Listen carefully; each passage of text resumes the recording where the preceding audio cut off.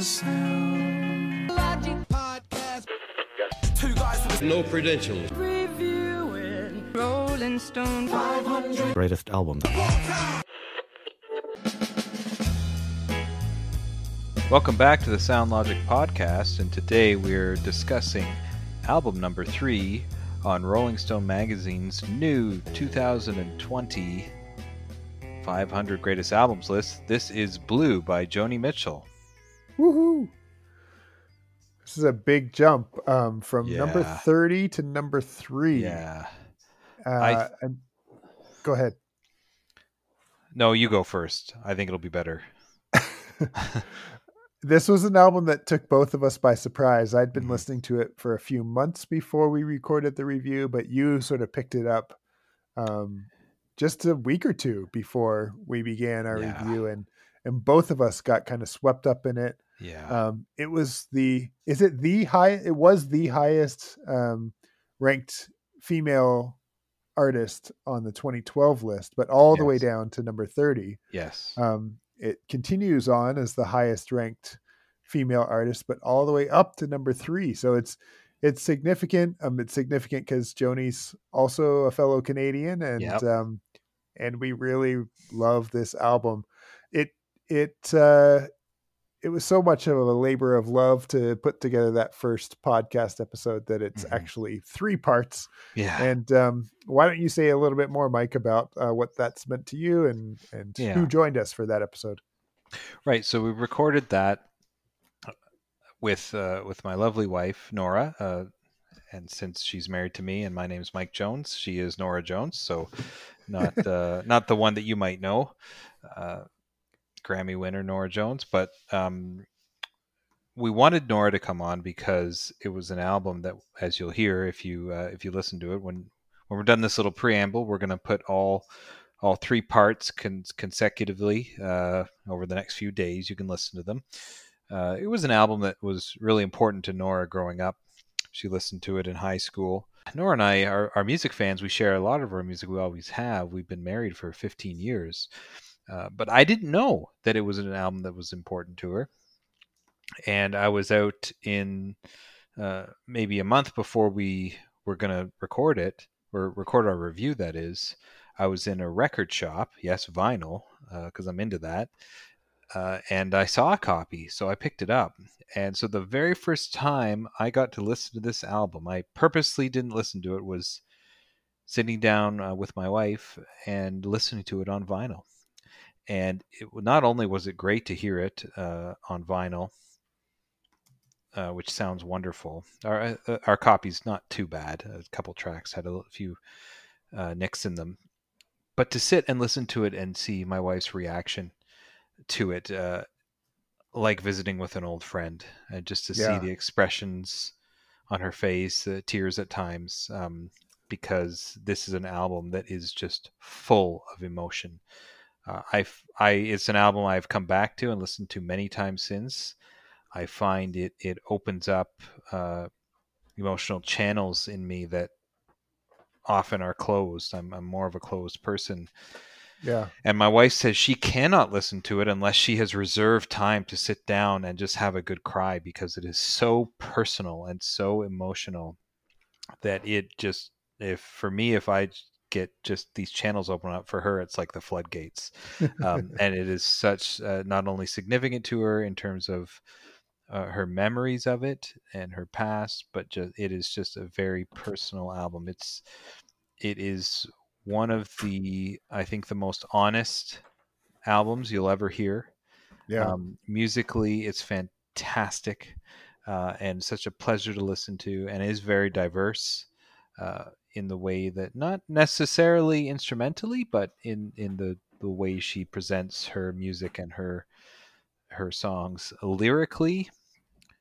It is intricately woven. I love it so much. And I also want to say that you can tell by this album and other albums how many more women voted for this 2020 ranking. Yeah. And I think how many more people in general are listening to and acknowledging the incredible impact that female artists have had on music over the last half century. I think you hear the emotion in Nora's voice as our guest in that episode, and I think the way that Joni's words have touched all of us in her lyrics and her music as well. Since this is a 3-part episode, you'll get to hear part 1 today. We will put the next 2 parts out tomorrow and the next day. But without this preamble, it will just be basically a straight re-release of those 2 parts. So we hope you enjoy, and we hope you come back next time where we'll move on in the list. Up next is Stevie Wonder's iconic Songs in the Key of Life album, and we'll be back next time to cover that one. We hope you'll join us then, and we hope you enjoy our previous review of Blue coming up right after this. Former guest call-in. Hey, Ben and Mike. This is Nora, just here to talk about Joni Mitchell. I don't think it comes as any surprise that I am thrilled that Joni has moved from 30 to 3 on this list. Obviously, I'm a huge fan of Joni Mitchell, and I think if we were to sift through different interviews from a lot of current musicians, male and female, her influence has been wide and deep, and she continues to, I think, just captivate people's minds and hearts with her just ethereal voice and raw and heart-wrenching lyrics. But more than that, and I know this is something that you guys will get to talk about a lot, it's wonderful to see this list acknowledge the place of women and people of color, and to have a woman like Joni move up on the list is just a statement to the fact that there are women in music, and there are women who have been at the helm of music creation for decades. And so this is, in my mind, just like an omen for what is ahead for you guys as you explore this list, that you will get to see that music is a beautiful and diverse landscape, and we can see all kinds of people represented in it. Hey everyone, before you start listening to our conversation about Joni Mitchell's Blue album, I just want to let you know that we had so much to talk about and had such a good time that we had to split it into not 1, not 2, but 3 parts. So when you're done listening to this part, we hope that you'll join us again for part 2 and then part 3. Enjoy! I'm Ben, and you're listening to the Sound Logic Podcast. This is Mike. Each episode we discuss one of music's greatest albums from Rolling Stone magazine's Top 500 list. Brought to you by 2 guys with no credentials. Welcome back, everyone. Today we are discussing album number 30 on Rolling Stone's list of the greatest 500 albums of all time. It's a special one for us Canadians. It's Blue by Joni Mitchell.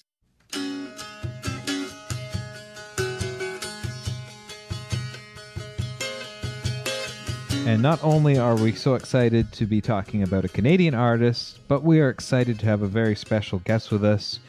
She is the person with the most famous name that we've had on this podcast so far. She is my roommate of about 15 years, and she is also a very gifted vocalist and children's entertainer and seniors program administrator. She's my lovely wife, Nora Jones. Nora, thank you for joining us. Oh, thanks. No one get confused, though. Not that Nora Jones. Decent singer, Really? singer, not Grammy level by any stretch of the imagination. That's why I said most famous name that we've had so far. Good, just checking. And no offense to some of the wonderful and notable people we've had. With actually famous people that you have had. Who actually are famous, but I think your name might be more famous. No offense. No offense to those people. Nora, thank you so much. And as we'd like to ask our guests, how would you introduce yourself when people say, what's your name and who are you? What would you say to people these days? I'm a wife, a mother. I work with children. I've worked with youth. I now get to work with seniors as well.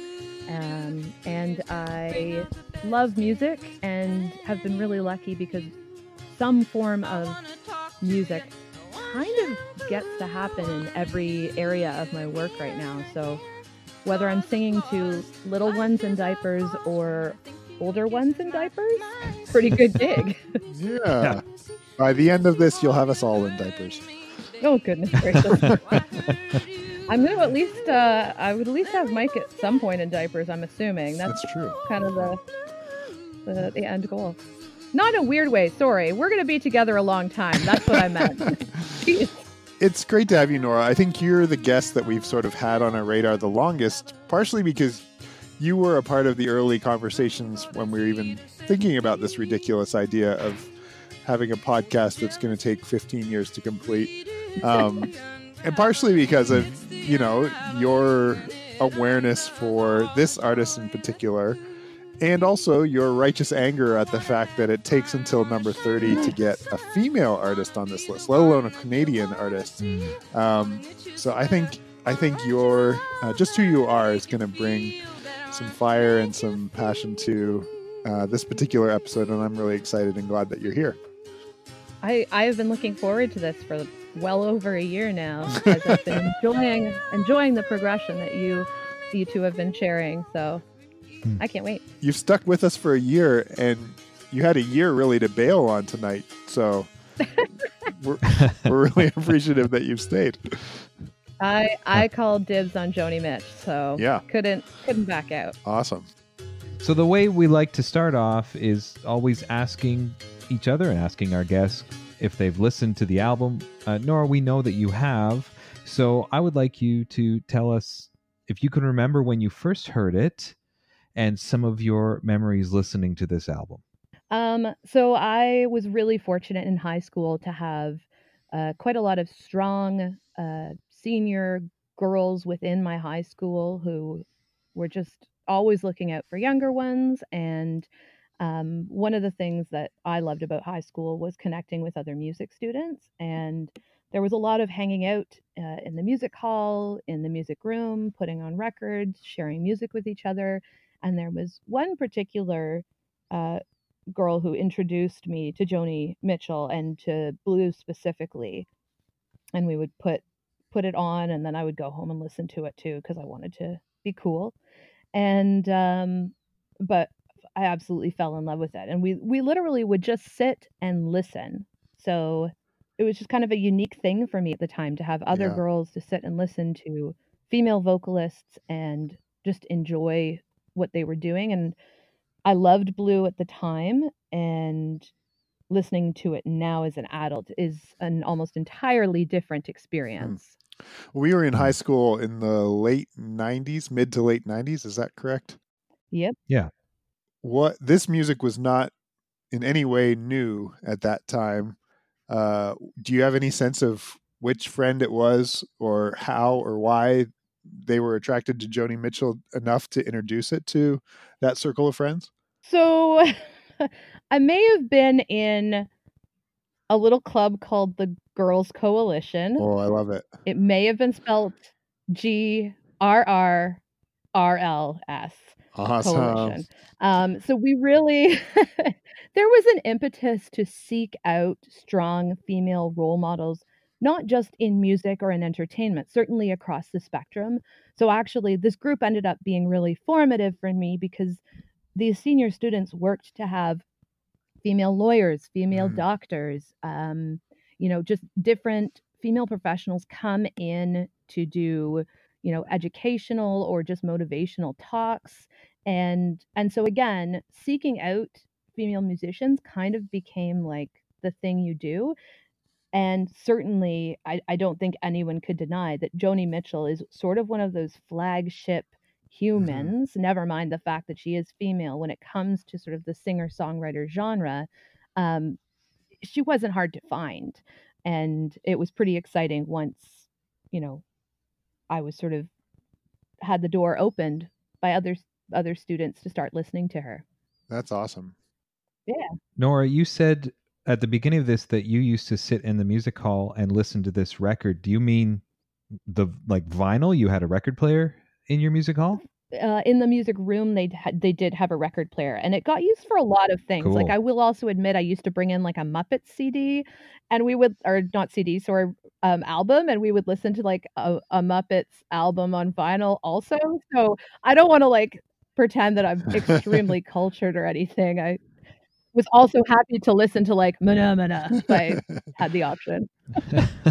Well, we didn't have that, and I think that would have been cool. And you said you listened to it at home. Did you have it on vinyl at home as well? No, I think somebody burnt a CD for me because those were the days we were living in then. Well, it was the 90s. Interesting. Yeah. Mike, you like records, is that right? I've like heard something about that, I think. I do like records. Would you like me to talk about that? Well, I think as we're getting to our own origin stories, it's interesting to me that Nora's talking about hearing this on vinyl. And as far as I know, that was your first introduction to this album, or am I getting that wrong? No, you're absolutely right. My first introduction to this album is also very special. It takes place only about 3 or 4 weeks ago. I bought this album at the record store that I like to go to. I also picked up at the same day Carole King's Tapestry, so it was like a really good day to get some vintage vinyl and Bryan Adams' Reckless. So it was like a very, very good day. So I hadn't listened to this album start to finish. I knew a few of the songs. So the first time I got to listen to it was with Nora, sitting on our couch in the basement on vinyl. It was, number one, really, really good. I will say, unfortunately, the quality of this particular record is not really great. There are some imperfections. But even just some of the warmth of the vinyl was really nice. And then also to see Nora's reactions as I listened to it the first time, but I'm seeing on Nora's face and with some of the responses that this is an album that has a lot of memories for her and a lot of fondness. Yeah. As she's listening, you can see it when somebody is revisiting something they really, really love. And, when Nora and I are both music fans, and when you are with someone for a long time, you learn about their tastes and you learn about the music they grew up with. This is one of the things that, Nora, you and I had never really talked about. I didn't know that you had these memories. So as we're listening and we had the record album open and we were reading the lyrics together, and I'm hearing you talk about how much you like things and listening to it in memories, it was a new. I never heard you share that to me before, and that's not me saying, oh, I'm upset that you never told me. No, it was exciting. Yeah. It's exciting to hear about something, because another thing, when you're with someone for a long time, there's sometimes there's a sense that there's really nothing new, or you don't learn anything new about someone, or you don't learn anything new about someone's past when you've been together so long. Nora and I have been together over 15 years. So this was exciting. And just really, really a special moment for us to share that. And for me, the first time I heard it, not only on vinyl, which is really cool to me and something I'm into now, but also with my wife. So that's very, very special. And since then, I have listened to it a ton on my own and really, really enjoy it. But the first time was with the beautiful Nora Jones. Oh, it was like a first date. Oh, it was. Yeah. Exciting. It's pretty cool. I'm still mysterious. I feel like sharing what I have to say is going to feel like a third wheel on a date now. But this has been an interesting one for me. I'm really struggling to figure out if I started to listen to this album before we began this podcasting adventure or if it was after. I know that a favorite sort of dinner time listening album for our family to put on is it's a live recording of James Taylor and Carole King, and usually Spotify will spin into similar kinds of music, and enough Joni Mitchell songs come on sort of in that same space that I'm sure that was part of the impetus for me to dig into her career. And I'm sure if I Google, best Joni Mitchell albums, you probably get a lot of suggestions that Blue may be her best album. So I'm not sure how long ago it was that I listened to this for the first time, but it's probably within the last 2 years or so. And it may be as recently as the last year when we started talking about this endeavor and realized she was the highest ranked Canadian. But like you said, Mike, as soon as I listened the first time, I was just swept up in it. And it's been a part of my regular music rotation for a while. I think yeah, I guess I'll hold some of these thoughts, but I was just amazed at how much her transparency and vulnerability, like almost immediately, made me empathize with her story. You know, even the first listen to the album, and so I'm excited to talk more about it. Me too. Sure. Any other comments from either of you before we move to details? Can't wait. Details. Unfortunately, we haven't figured out a way to like introduce that sound into our live recording. I hear it in my heart. I hear it in my heart for sure.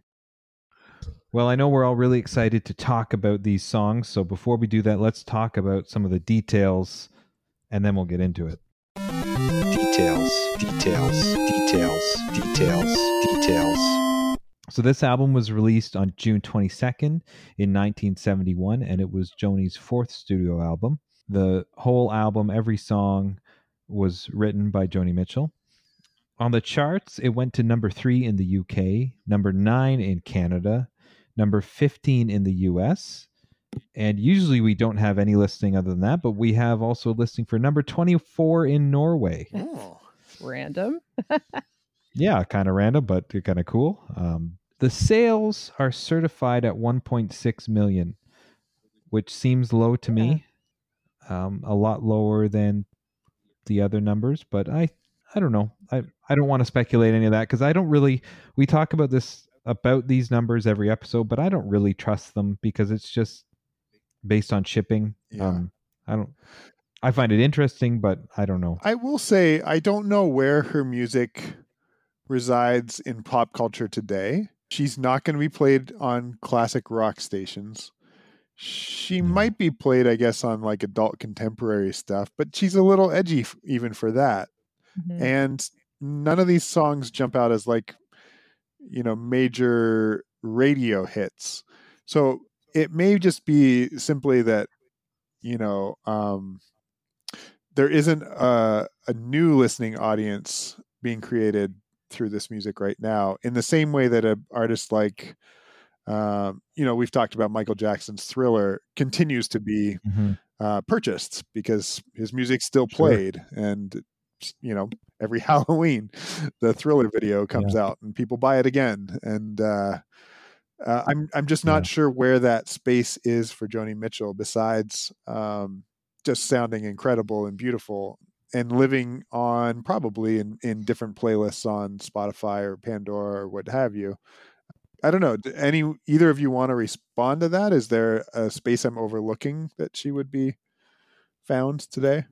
I think this will come up later, and we'll talk about it some more. So I won't comment too much now. I think you're right, and I think there's reasons that the sales are lower. Ooh. And the other thing, and I don't want to get too far ahead, but we're going to hear some of these songs by other artists on a lot of different radio stations today. Mm-hmm. Yeah. These, if it's not her versions, it's other versions that have become very popular because of how good the songs are.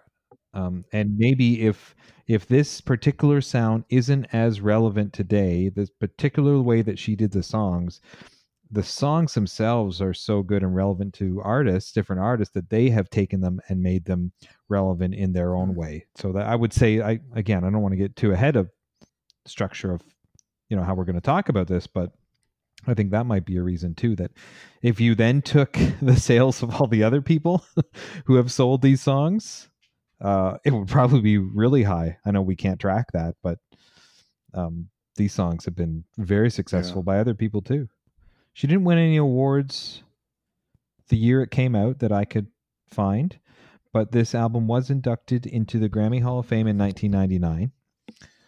In 2017, National Public Radio ranked it number 1 on its list of top 150 albums by women. Oh, that's what we should have been doing. Next time. We'll do that next. As soon as we're done this, we're going to do that right away. You know what? There is nothing that the world needs more than 2 cisgendered white guys reviewing a list about women in music. I mean, I can't wait. It'll be called Mansplaining, a music podcast. Oh my god!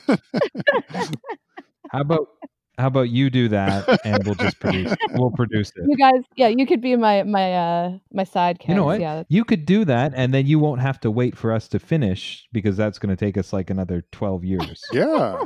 there you go. There you go. Find a competent co-host, a woman. I may even be living with one. I know. It'll take some arm twisting. I was just gonna say.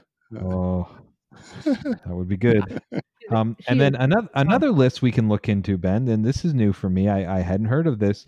It was voted number 24 in Colin Larkin's book, All-Time Top 1000 Albums, Whoa. 3rd edition. Whoa. And when I saw that this book existed, Ooh-wee. my brain splattered all over the wall. And I wanted to go and buy it right away, but I thought, oh, geez, but there is another list out there of 1,000 albums, and I'm interested to look into that list to see if it goes outside of this genre, because like we said before, there is really not much outside of rock, blues, hip hop, folk at all. Folk, right? Folk. And whatever genres have been spawned by those things. There's no country, modern country. There's hardly any pop. There's hardly anything by women. There's nothing international. Think about some of the great artists in the last few decades internationally. There's nothing there. Incredible albums that have been influential.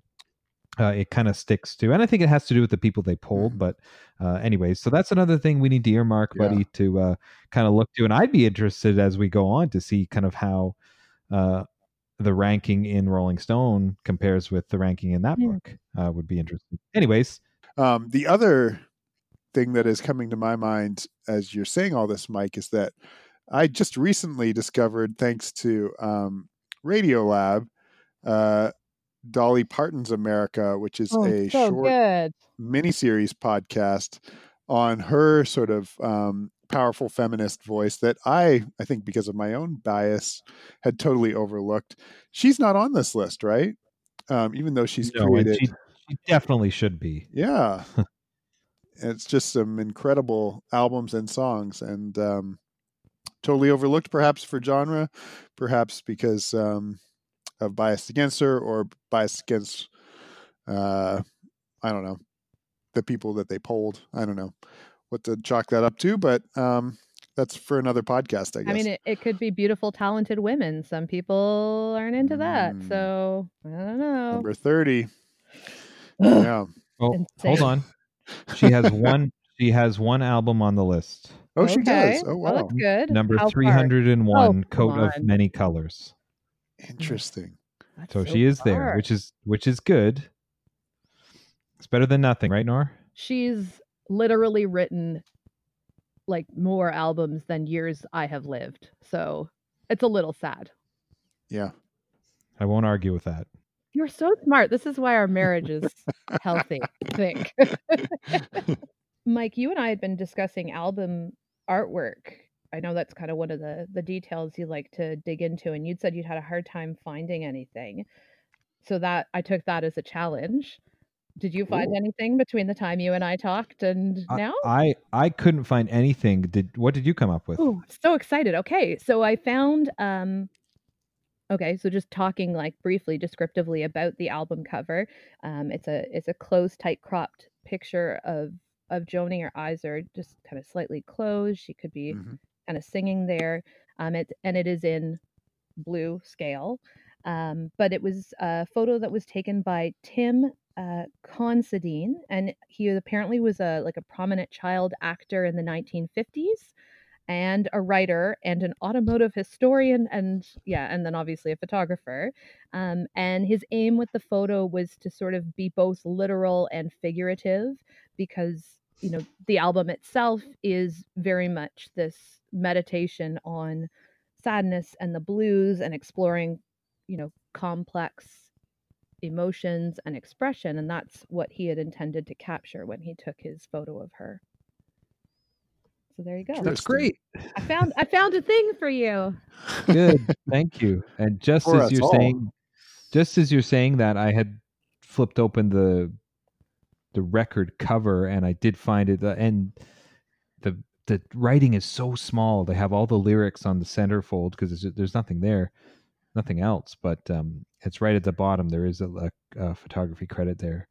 Oh, that's great.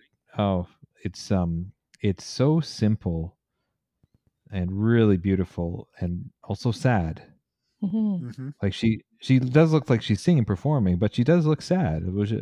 I'll at least say she doesn't look happy. Mm-hmm. We've had quite a number of albums where the artwork doesn't necessarily fit with the music. This image looks just as intimate and compelling as this music. It seems like a perfect choice for what's actually on it. Yeah. Oh yeah, compelling, and I think it's like the music inside. The image is complicated. She could be Yeah. sad. Yep. She could be longing. She could be reflecting. She could be Blue. At peace. She could be blue. She could be a whole lot of different things, which are all expressed in the lyrics and the music of this album. Every emotion is here, every single one, and all the different things to describe. Really, I think how complex not only her life was, but any human experience. There's no human who goes through life and said, "Well, everything was really boring and nothing happened, and I never felt it." Like, I don't think that's how we experience life. And even for some who might say that, other people would come and say, "No, here's all the things that have happened and the things you've done." Yeah. And I think she expresses the human experience very well from her perspective. Yeah. We hope you enjoyed part 1 of our discussion about Joni Mitchell's Blue. Please join us next time as we continue to talk about this wonderful album. If you like what you hear, subscribe on your favorite podcast app and write a review. Send us a message at our Facebook page, on Instagram, or through our Sound Logic Podcast Twitter feed. Thanks for listening.